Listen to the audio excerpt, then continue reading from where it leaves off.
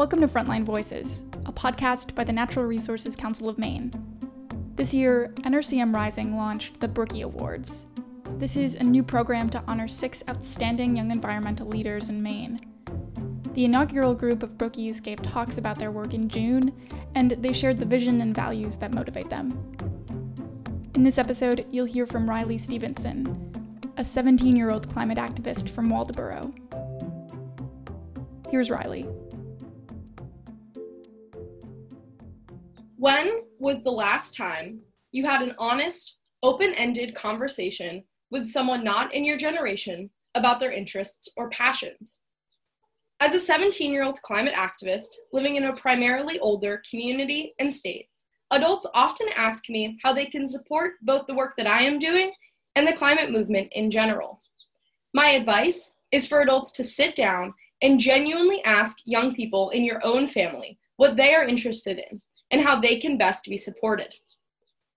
I have found a few members of my family to be increasingly important as I've gotten older and gained new interests and appreciations.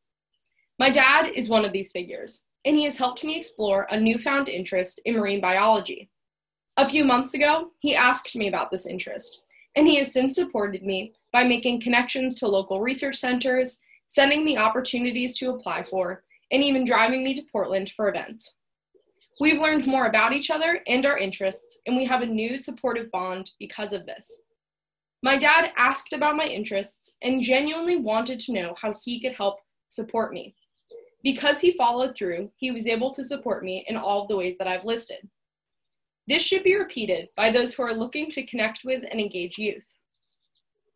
I come from a very opinionated family with a lot of strong beliefs and well-formed stances on many ideas, both political and otherwise. On one of our now frequent Zoom meetings, my grandfather asked for the grandchildren to share our thoughts on this election and the excitement and involvement of our peers in electoral politics right now.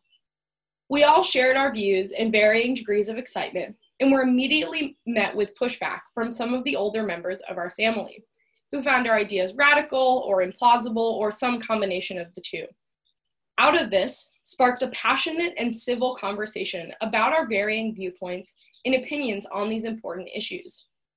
We were all able to learn and gain something because we genuinely wanted to hear from one another. While we certainly didn't come out of the conversation holding the same views, we knew more about one another and how we could support each other. This can be repeated by asking these questions and specifically setting the stage for youth opinions to be shared and discussed at the forefront. In my wider community, I believe that actions like those I've mentioned can be crucial in influencing youth and growing the youth climate movement. Recently, I received a request to help a community member understand youth voter efforts in Maine. Initially, I was frustrated by the request.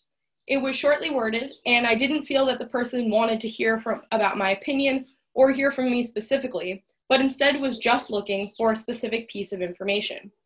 However, I was pleasantly surprised when I sat down with this person and ended up having a lovely conversation about our views. She was able to direct her energy towards a place where it would really matter, and I sent her in the right direction. While this is helpful and important, it is also important to take this curiosity and apply it to the youth in your own relationships. By posing this question to someone in her own life, my bet is that this community member could have both gotten the information she was looking for and learned something about a youth person in her close circle.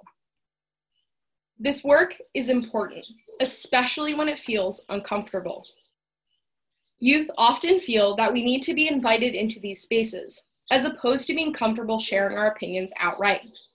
We often don't feel like our opinions are valued in these settings unless adults take tangible steps to let us know that we are valued and that they do want to hear our opinions.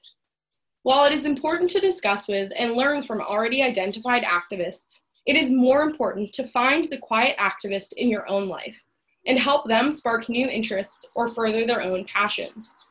Sit down with your family members, ask about their interests, and genuinely commit to supporting them in whatever way is needed.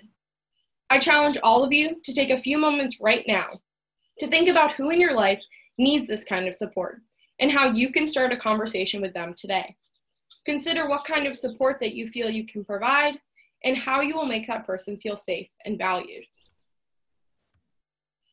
I hope that you have identified a person in your life who you should reach out to, and you feel that you can leave this talk today with a tangible action step that you can take to support the youth climate movement and strengthen youth connections in your own life.